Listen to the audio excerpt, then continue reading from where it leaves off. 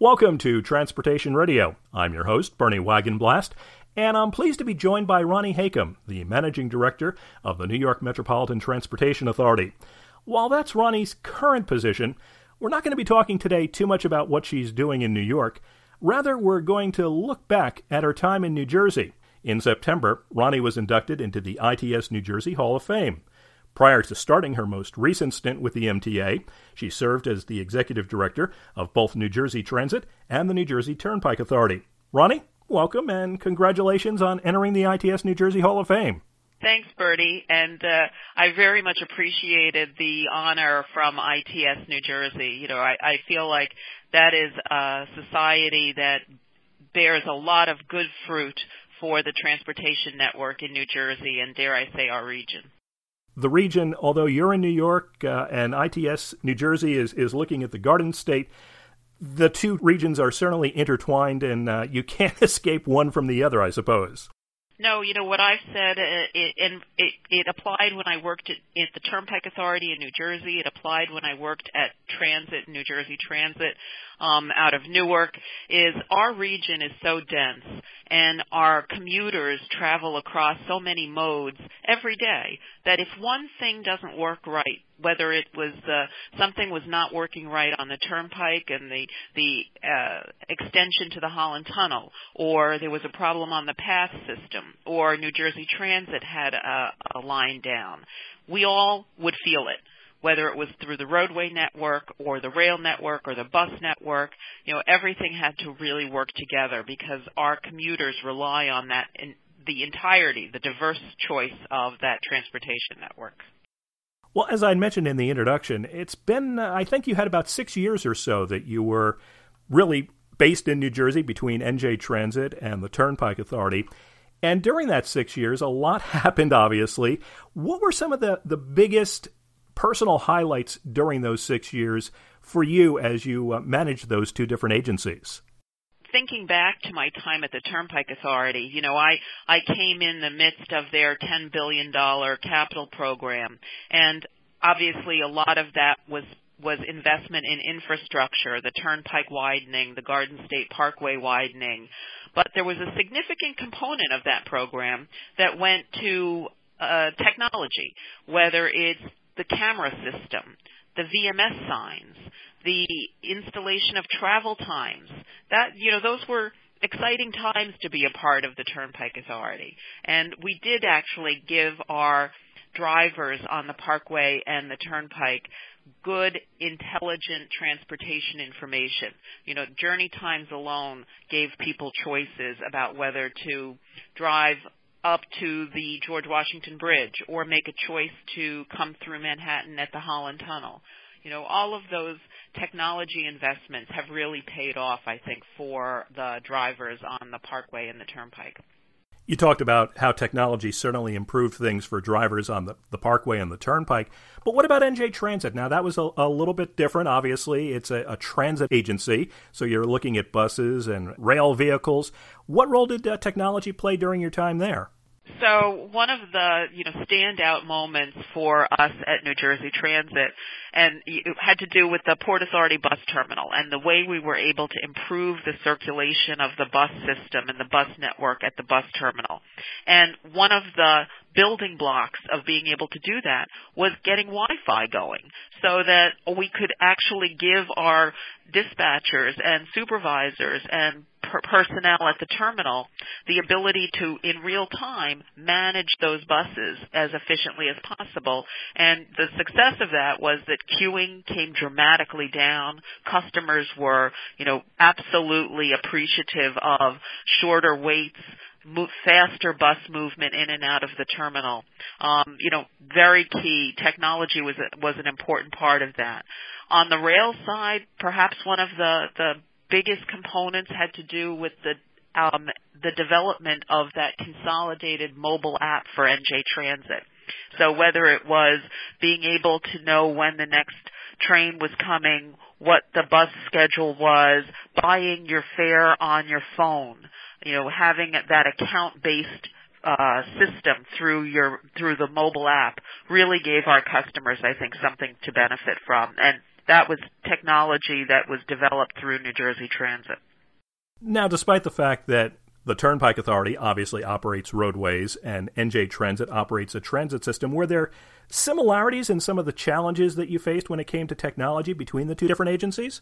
I think one of the challenges that we all face in transportation is being open-minded and being thoughtful and creative enough to say there is a different way of doing something. You know, at the Turnpike, the statewide traffic management center relied on the long history of their traffic control supervisors in terms of being able to manage traffic between the barrels on the Turnpike, for example, or what to do in the event of an accident and you needed to divert traffic.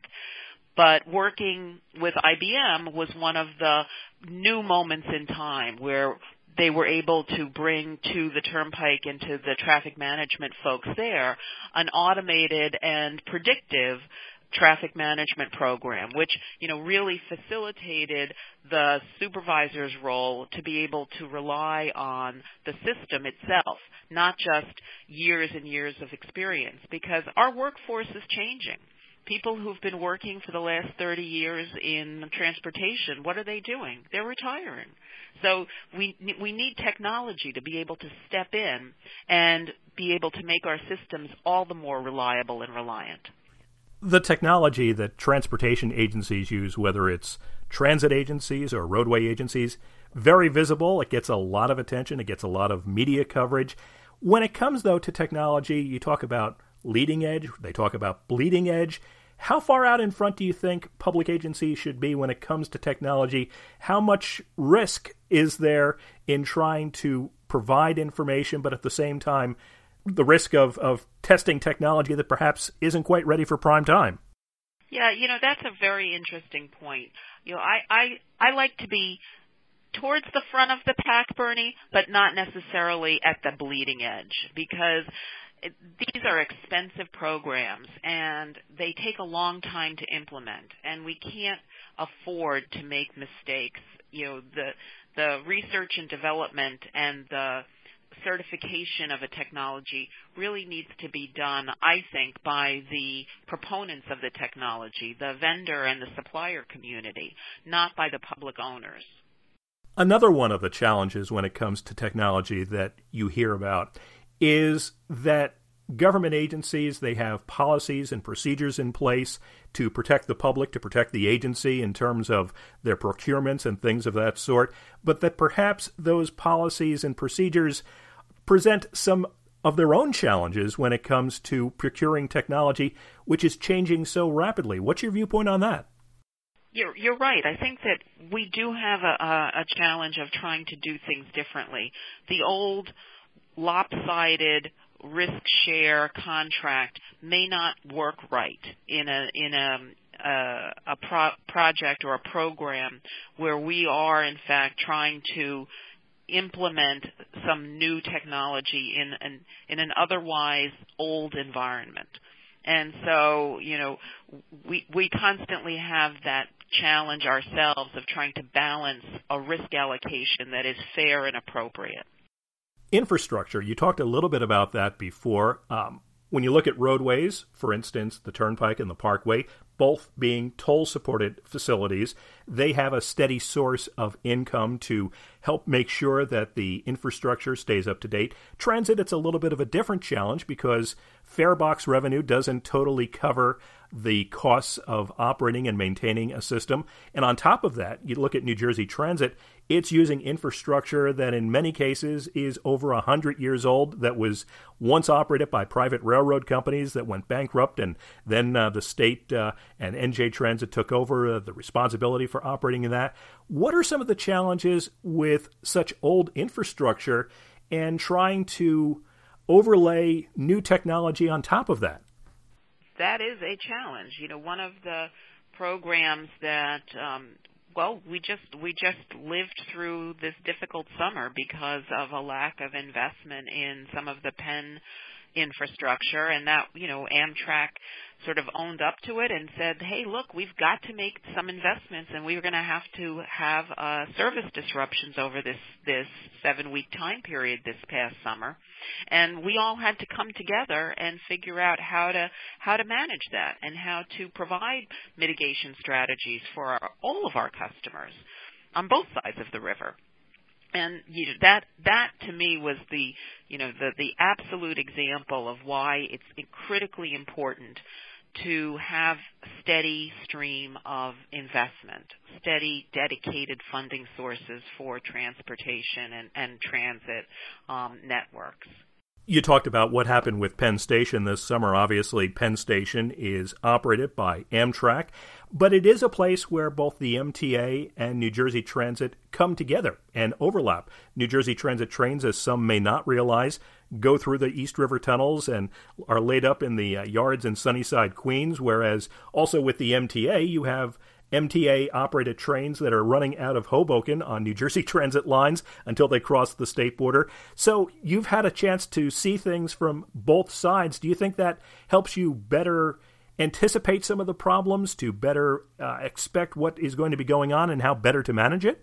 I have had that, incredible advantage of working on both sides of the river, and that has given me, truly that regional perspective. Although I do think that all of us who work in the transportation space share that regional perspective. It's one of the advantages of a group like ITSNJ that, brings people together, brings owners together, brings transportation providers together, brings the vendor community together. And what happens? Relationships get built. We learn from one another.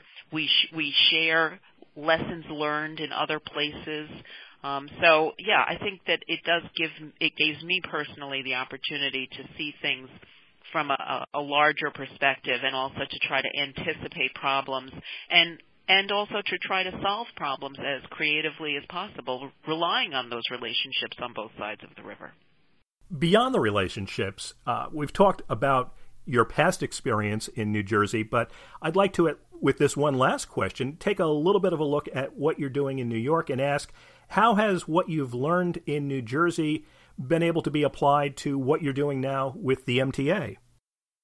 So one of the things that came to mind when I came back to New York, and first at New York City Transit and then ultimately at MTA headquarters, was how much I benefited from the 6 years that I was away, because it showed me that there were different ways of doing things, that there were ideas out there, whether it was the way that the Turnpike Authority was implementing its capital program, whether it was the way New Jersey Transit built a mobile app and how it met its customers' needs through that mobile app, whether it was, bringing the subject matter experts together to solve what was the problem of bus terminal performance.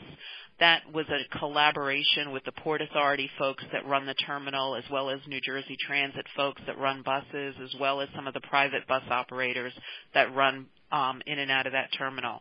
So, it did give me the opportunity to say there isn't just one way of solving one problem. In this world, problems are so complex that you really do need to have sort of a multidisciplined approach to it. And frequently that means reaching out to different partners and stakeholders and getting people together to solve things together. And I think many years ago, certainly here in New York, and I think this was a common issue with transportation, we just solved all our problems ourselves. And obviously that didn't work out real well in many instances. And now there's a much more regional approach, much more partnering approach to things. And I think that just makes it better for all of our customers. Well, we've been talking with Ronnie Hakem. Ronnie is currently the managing director of the New York Metropolitan Transportation Authority, and she was this year's inductee into the ITS New Jersey Hall of Fame. Ronnie, thanks so much for taking the time to talk with me today. Thanks so much, Bernie. Always a pleasure.